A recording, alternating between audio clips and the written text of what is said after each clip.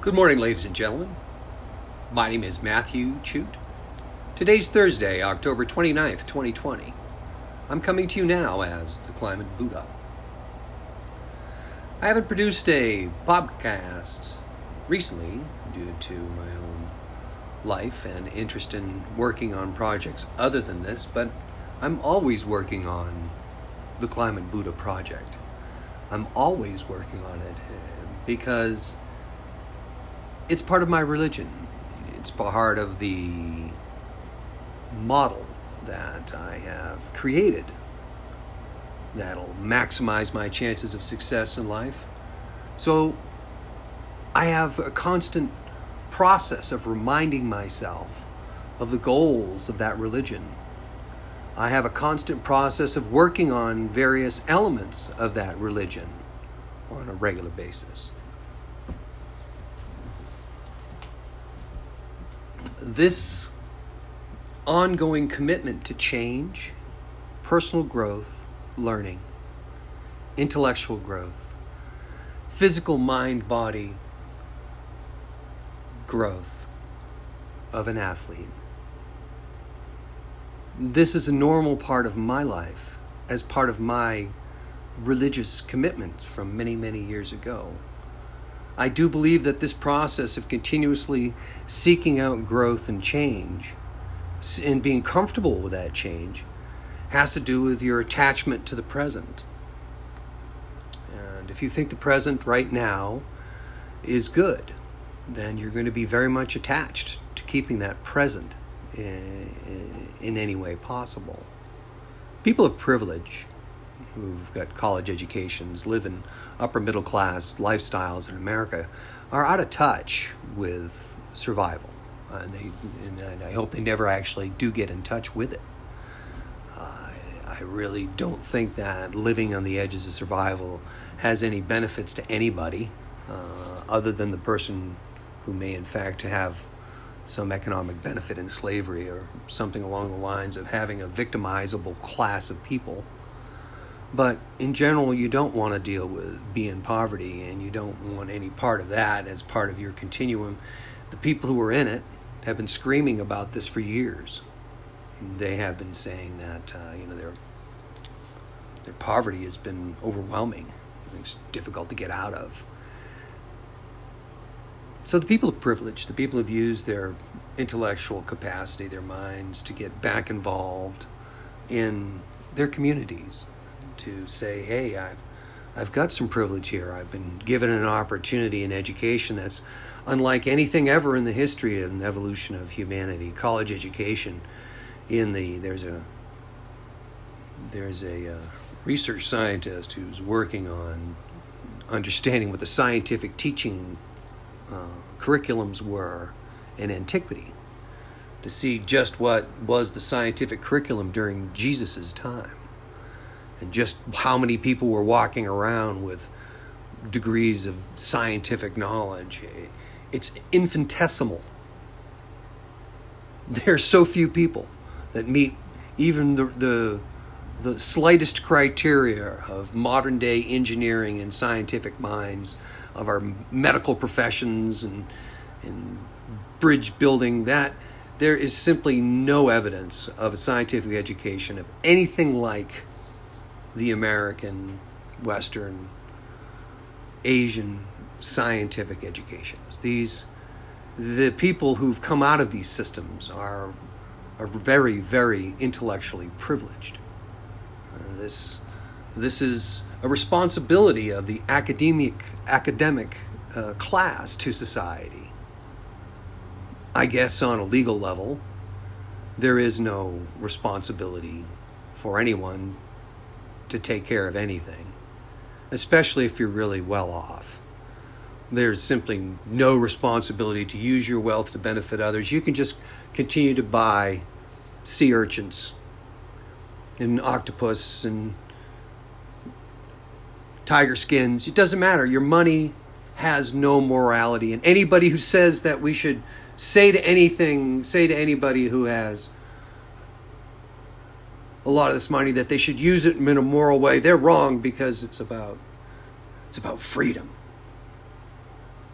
Well, that argument, when applied to the intellectual and academic class, that argument when applied to the religious class, when that argument applied to the military class, the political class, we have a very stratified society with cliques of people, clatches of like-minded thinkers, and whole groupings of individuals who are functioning together underneath a concentration of a power that comes from this tribal grouping. That if you're a member of a big tribe, you had a better chance of fighting off another big tribe. So the membership element of your football team and your basketball team, and the membership element of your church, and the membership element of your community and your neighborhood, and anybody who's been in the HOA world of Florida. Homeowners associations are those as well. When you start put people together, you group them together and you put someone in charge at the top of the heap. Everybody settles into a sense of familiarity and understanding, because this is the organizational principles, of our tribal cultures. And they have built-in benefits for survival, and they have all these evolutionary benefits, and they have all the social benefits that come with groupings of people. We come from a bunch of grooming primates. I mean, we have a profession of grooming right now. It's called hairdressers, but grooming itself is part of our culture. We don't typically walk up to strangers on the street and groom them, but during a time in our past, that would not be unheard of. So the thing is that these genetic drives for tribal groupings, for grooming behaviors, and all these different things, trying to fit in with the concept of nuclear weaponry, nuclear industry, the military-industrial complex, the kind of money that's involved in international finance. Trying to wrap your mind around that, of those issues, or my issue, which is trying to wrap your mind around the climate. It takes specialized skill. We're not adapted for this. We're living in a society where we want to groom people, and that we have this desire to find alpha males who are in charge, and being able to team up and have these political groupings have some sort of meaning in our lives. This is all a maladaptive series of behaviors for running things.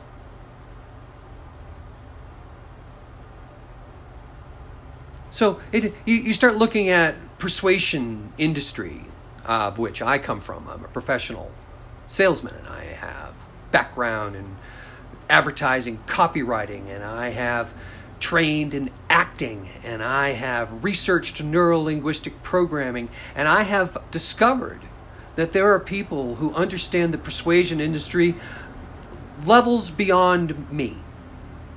And I've put that much of my life, probably 30 or 40 years of continuous effort in understanding the nature of human-to-human persuasion.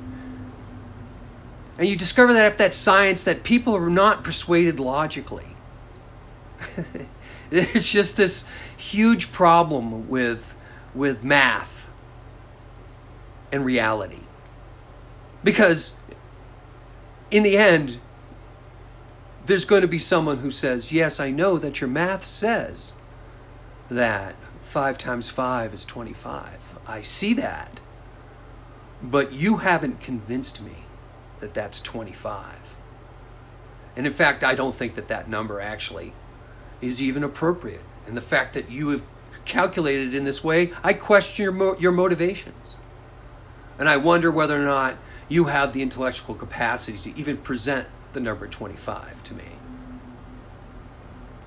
And hence we see the system of our government is that we have a bunch of very, very, very, very, very smart monkeys running around who've got the Rosetta Stone for communication. They have the access, the money, and they're using that Rosetta Stone. # hypnosis of the masses. asks the question of just what are they selling you? And there's a work online and available to you all by a gentleman by the name of Tom Secker. I've actually talked to Tom Secker. Tom Secker's work is about understanding the relationship of the organized communication system of our government and the movies. And through Freedom of Information Acts, I don't know this man personally to be able to find out how he pulled this off economically, because I'm sure that was an expensive project to do as many Freedom of Information Acts. But he found the entire structure of the mechanisms that have been altering our movie culture profoundly over decades and decades. They're persuading us.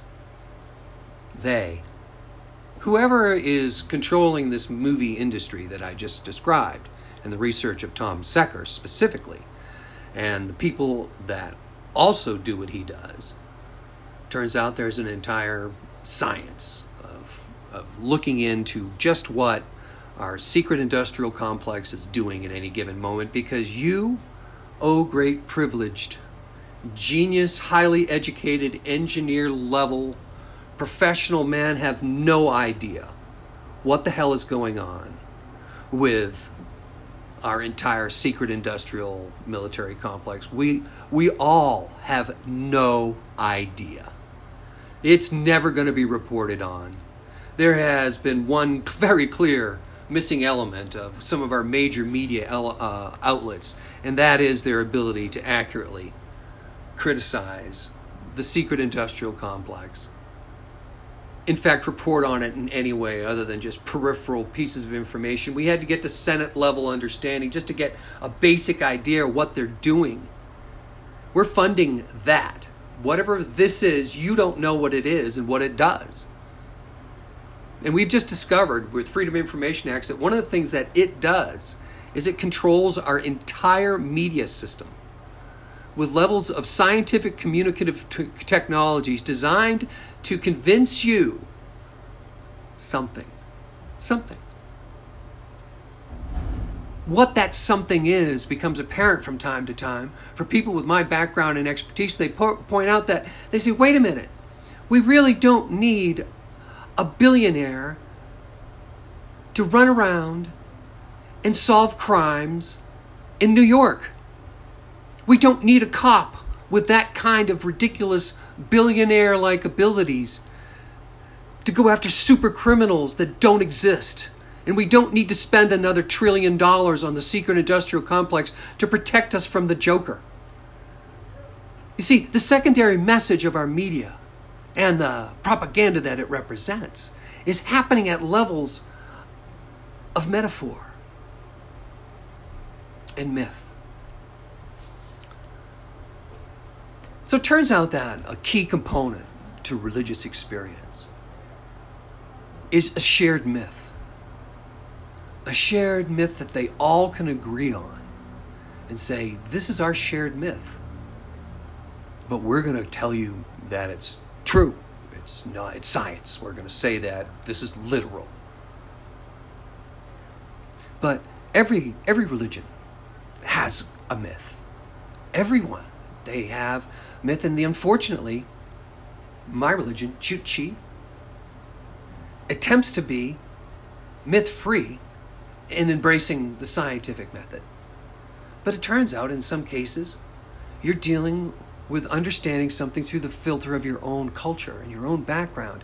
And there's all these levels that interfere with the human mind's ability to understand a philosophical concept called truth.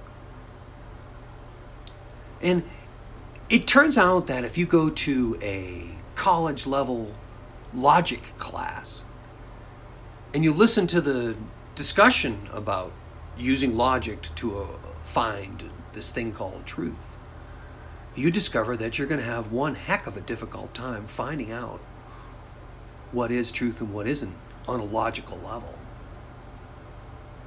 then there's this big problem that I continue to bring up, which is this monkey mind, which is this maladapted thing that picks fruit off of trees and shares it with your neighbors and protects it from the tribe next door. And this whole thing is what's running it. This is not the brain of an interconnected, internet-based food scarcity, energy scarcity, energy resource depletion model.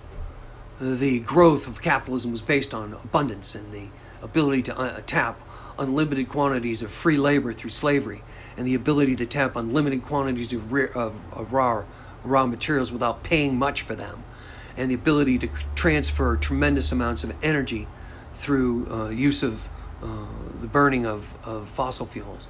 This system has worked. It's caused our population to grow to 8 billion.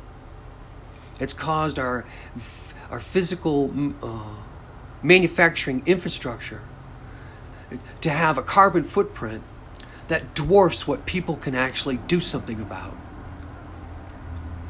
Transportation, the infrastructure of our the pie chart is a big chunk. If everybody stopped doing anything that caused carbon in their houses, this existing chunk of our industrial infrastructure eats up lots of carbon, emits lots of it. So we've got a structure that did a very good job at getting us to where we are, but now, #LogicalRadical says, wait a minute, we're where on the curve of the climate problem? What? How did this happen? We should have fixed this back when Carl Sagan talked about it in the 80s. This had to be fixed right away. It wasn't. It turns out that the people who were making jillions of money didn't want to let go of their power because they grew up in privilege. The privilege that they had was manifested in having to be in the right place at the right time and in the right industry. And if you were one of those people out of Texas, say, who happened to be one of those right place, right time from the right families, you are now, just because of that karmic little flick of the cosmic tail, you are now one of the most important and powerful people on the planet. This is the karma of our leading class, the 1%. They all have a Horatio Alger story, but these are people of incredible privilege and luck. Ridiculous amounts of lottery winning luck. I play the lottery. I have not won a large sum yet. I believe I will. That's why I play the lottery. I work hard in business because I believe I will someday become one of the successful people in business. I work hard at my spiritual church because I realize that I may get close enough to the truth where everyone will realize at #universal alignment that I was right.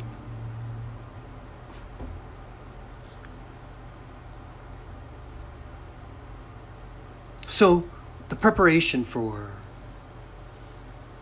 climate change,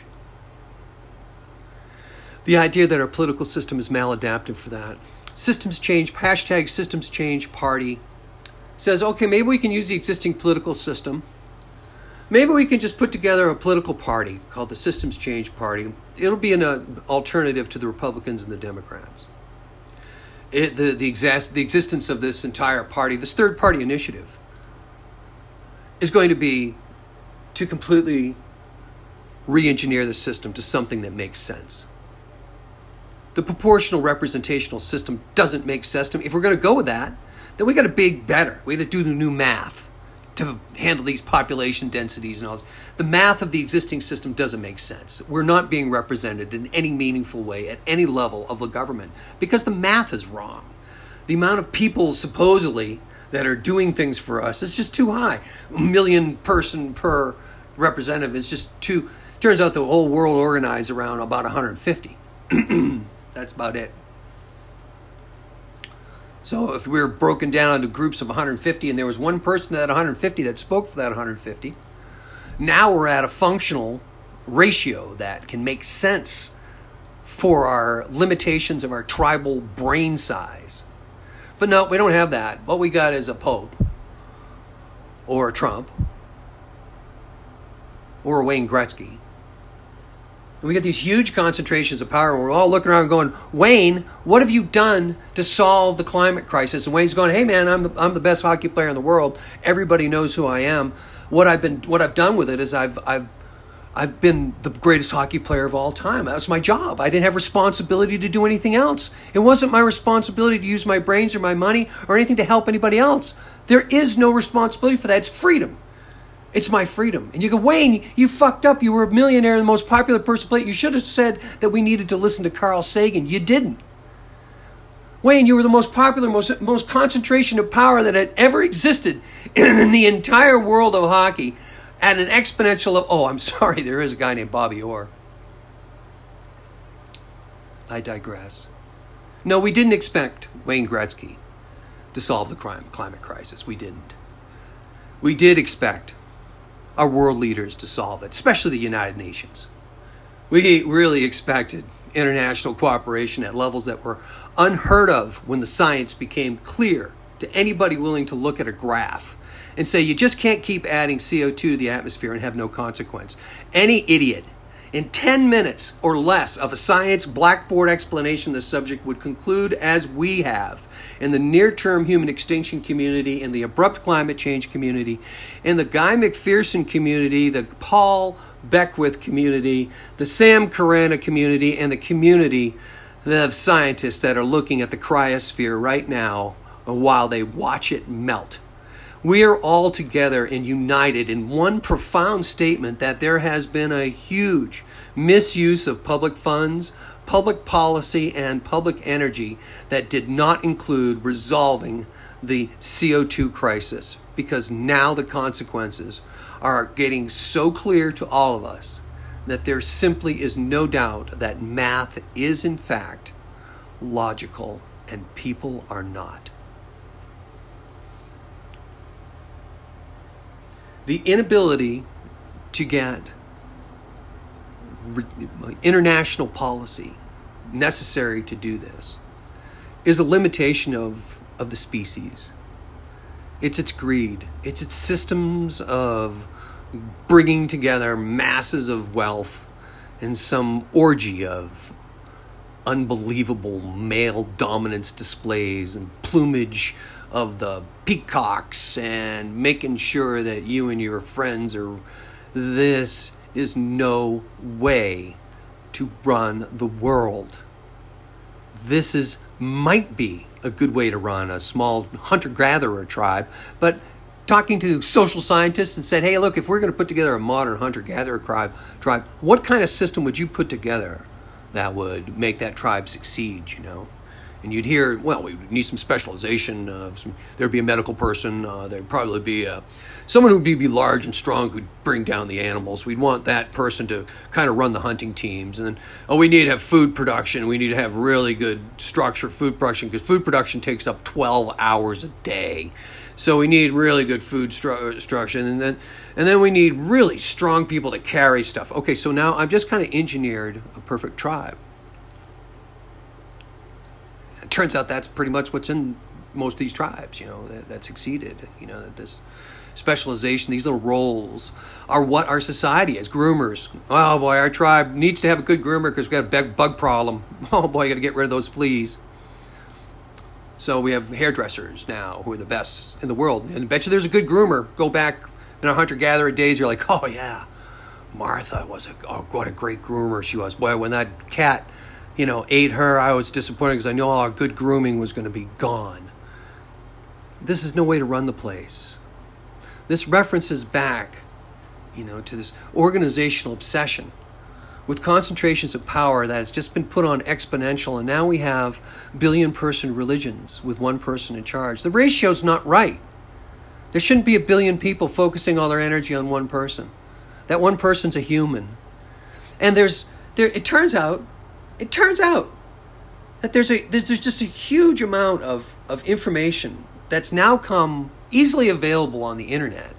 Huge amount of information about real peer-reviewed academic level research on the historicity of Jesus, the beginnings of these churches and how they formed, church science development, real historic research where you're actually looking for evidence that stands up to peer review. I could cite evidence that I would want, and I could just talk about it all day long, but I'm not saying, hey, everybody else who studies the same thing, compete with me. But when you do that type of academic research on history, there's never, a lot of controversy when someone is studying, World War II's, But when you're talking about studying 2,000, years ago, 20 years ago, and you're saying, what actually happened back then? What was going on? Turns out there's real research. There wasn't a lot of scientists back then. There was a lot of stupid people. There were these different castes of academia that were based on learning something that came from the Greeks, and turns out the very origins of our entire scholastic system was being formed back then, and it hasn't evolved much since then. We have an academic system that is massively maladapted to the needs of humanity. We have got a really good tech school going on where people are being trained for jobs. But we have failed completely at creating and empowering a humanitarian movement that was able to tackle the nature of near-term human extinction as a result of climate change. The numbers of when that extinction will occur, and when you use that term in association with humans, of course there's controversy, and there should be. But there is simply no doubt that we are baked in with enough of a climate change problem to make growing food at scale extremely difficult. And once food shortage issues start to take over the day in and day out, you're no longer going to work each day. You're just getting up going, food issues. There's no food. Can't imagine that. American privilege, can't imagine that. This happened to me, by the way. Just want you to know I went through a period of economic disaster where legitimately I was down to, $20. And I stayed that way for months and months and months. It was horrendous. That level of survival is horrendous. With the kind of abundance that exists, and you're down to that level of survival, and you can't get out. You're trying to get out of it. There's this idea that people are somehow, the poverty, they love it. They want to stay there. Oh my God, I was trying my every hour of the day to feed myself in America, parking my vehicle next door to a $100,000 car, and just saying to myself, there's something wrong about this. This shouldn't have happened. This shouldn't be allowed to happen at all, to any level of society, including our agricultural workers. The agricultural workers to this day, or the way they currently are handled in the United States, with or without unionization, is the origins of the American slave, culture. This is still in existence. I mean, we've just simply not figured out how to pay our agricultural workers enough money. And no one seems to want to, because, gee, anyone can pick strawberries until you've done it. And then you go, oh my God, this is hard work. You can't pay me enough to pick these strawberries. You mean someone goes out and picks these strawberries 8 hours a day? You got to be kidding me. This person should get $100,000 a year. Then everyone goes, no, I'm not going to pay my strawberry pickers $100,000 a year. These people are pretty, they're not very educated. They don't know how to unionize. So, I'm not going to pay them $100,000 a year. And you go, what do you say we pay them below minimum wage, because most of them we can get from, South America or Central America or some way. So we don't actually have to. Let's do that so we can get it down to strawberry picking for, say, $5,000 a year per person. Let's do that. We'll make more money in the strawberry business, that's for sure. This is called capitalism. Okay, so it turns out that there's a huge critique of capitalism. People don't want to hear it. People don't want to hear that there's someone out there that would say capitalism has critique. Someone actually has got a problem with it. Oh, well, it turns out that strategy is exactly what the strategy has been by the capitalists. They've decided that they don't want to have anybody argue with them. They don't want a fair fight, and they don't want to listen to anybody who disagrees with anything that they have to say. But there's one specific person in history that they don't want anybody to hear. They don't want anyone to listen to. They don't want to go to school for it. They don't want to have it show up in popular culture. They don't want to know that anybody nearby knows about it. They don't want to even mention the unmentionable person in history that has a critique of capitalism.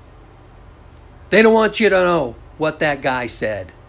Don't listen to whatever that guy... Don't look behind the curtain. We're going to do whatever we possibly can to prevent an accurate critique of capitalism. Got to be smart to do that, by the way. It's a very difficult system. Capitalistic economic systems is a systems theory issue where you have a number of different factors all coming together, and one of the factors that makes it all make sense is called game theory, where you're trying to understand how people maximize benefit to themselves, and there's all these models based on game theory that seem to be how the place is being run.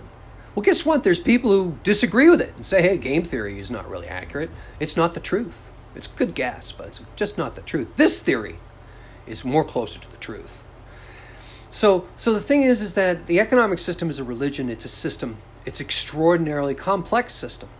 It's a belief system. It's the idea that there's a religion called this economic system. And this economic system, the religion that is this economic system and how it economically functions, and the people who adhere to it function like a dysfunctional religion. They don't want other information. You're not allowed to go and discuss alternative information, at the Catholic Church. You're not going to get it. You're not going to go in there and say, I want to learn about the American atheist movement's, history. No, not going to get that there. That's not the message that they teach. No, not going to get that. No, they're not going to teach about that. There's specific stuff they're going to teach about, but they're not going to teach about stuff that's outside of their realm. And one of the realms that the Catholic Church loves to teach on is economics. Their understanding of medieval economics is the reason why our existing system, it looks a lot like the economic system of the medieval times that was developed by the Catholic Church. The von Mises Institute, some of these other great philosophical economic think tanks, they all trace it back and say, well, it all kind of came from the Catholic Church. This is the Catholic Church's own economic system. They own it. This is theirs. This is their brand. So when the Catholic Church says, I've got a brand for you of economics, it's generally their own brand. They don't say, well, now that we're Catholics, we're going to discuss other brands of political organization, other brands of economic organization. No, we're going to talk about our brand. And by the way, we're in the adoption business. If you got some spare time, we'd love to talk to you about the adoption business. And we do weddings and burials, and boy, we've got one heck of a way to bring people together for great music once a week. And people are like, hey, that's a good social club. I've got a really good chance of meeting cool people, and Oh, and if you don't come to my church, we have all sorts of systems of exclusion because, by the way, we function as an in-group, out-group, xenophobic operation designed to keep out people out and in people in, and to get the out people who disagree with us. So this getting the out people issue, on a political level, although this is normal in religion, on a political level, when we say, when a leadership structure says, look, I'm representing the people, but there's certain people that I'm not representing. In fact, I'm going to attack them. Protesters specifically. If you disagree with me in the streets, I'm going to openly attack you. Because your disagreement is against the dogma of my church, my economic, political church. So the church's systems of in-group, out-group, xenophobia, the thoughts of how we just accept our church from excluding any information that's contrary to them. We think that that's normal and somehow honorable as part of faith.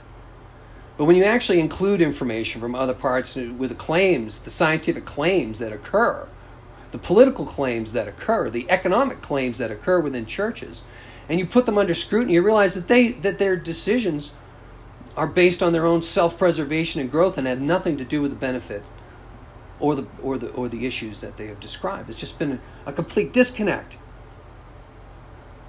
And it takes specialized intelligence to see this.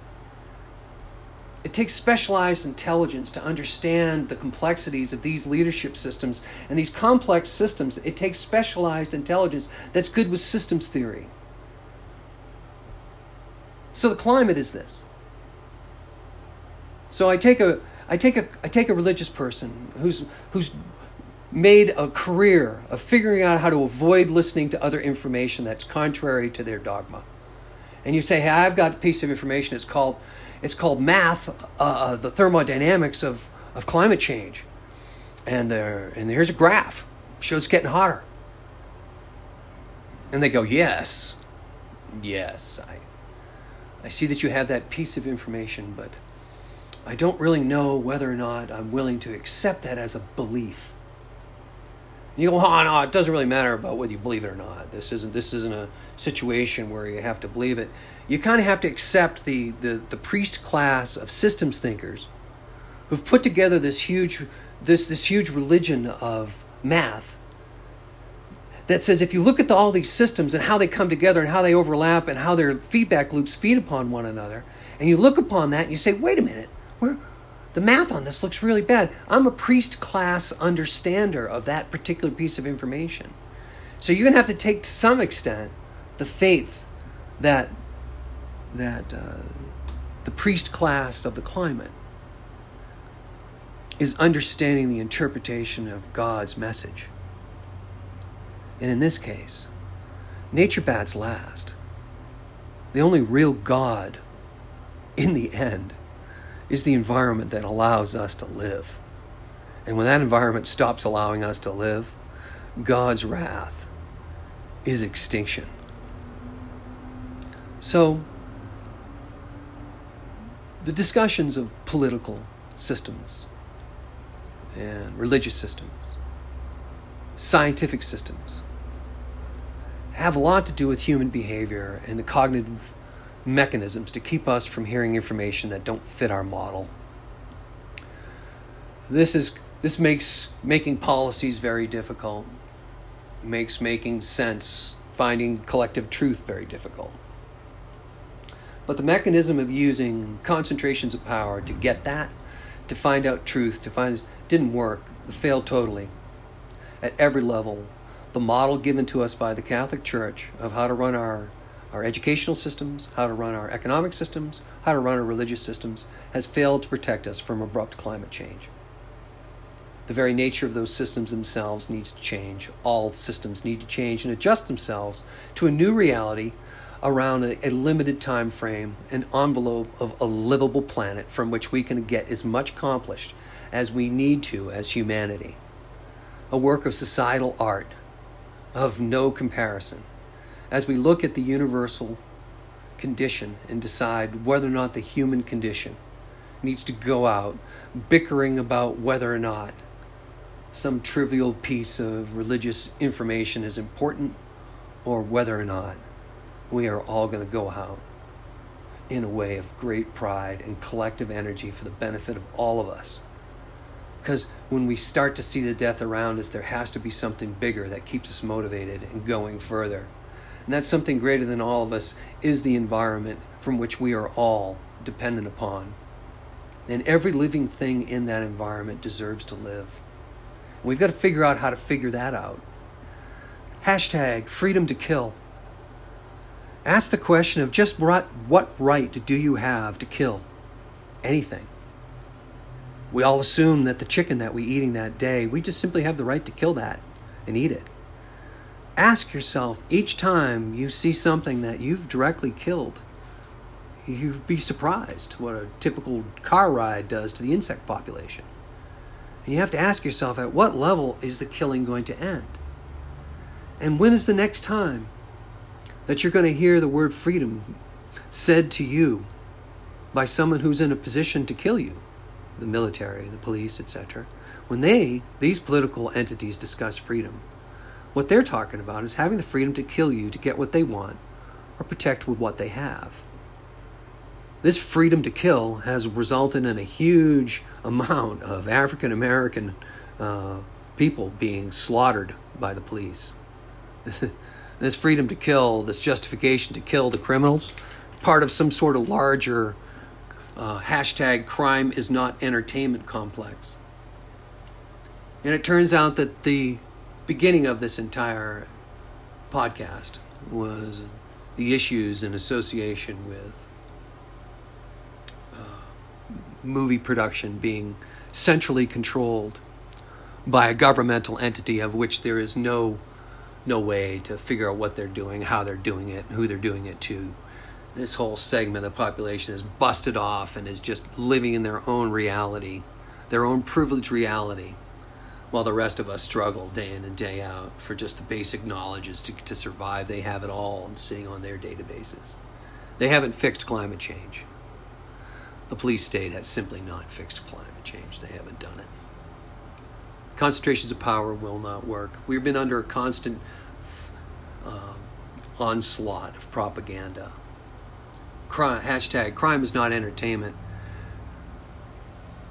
says, what has crime been? It's been nothing more than a continuous onslaught of propaganda dumped on the American people with the intent of what? Protecting us from the evils of environmentalists. What we've seen is the collective usage of all of this mechanism to vilify environmentalists. The greatest accomplishment politically was to finally get Greenpeace to sell out and to have the entire mobilization strategy of PETA be attacked, and that anybody who says, black lives really don't matter, is fighting against the reality of trying to make any sort of statement against the establishment. It's almost impossible. I have protestprotest.com undeveloped. We need to get together, #instant radical change, and have the biggest protest of all time. 33 million for humanity. Turns out that's the magic number that we need to change everything. Join me, Matthew Chute. I'm Chute Chi, the climate Buddha. I have the solution to abrupt climate change and the solution to humanity's problem with itself.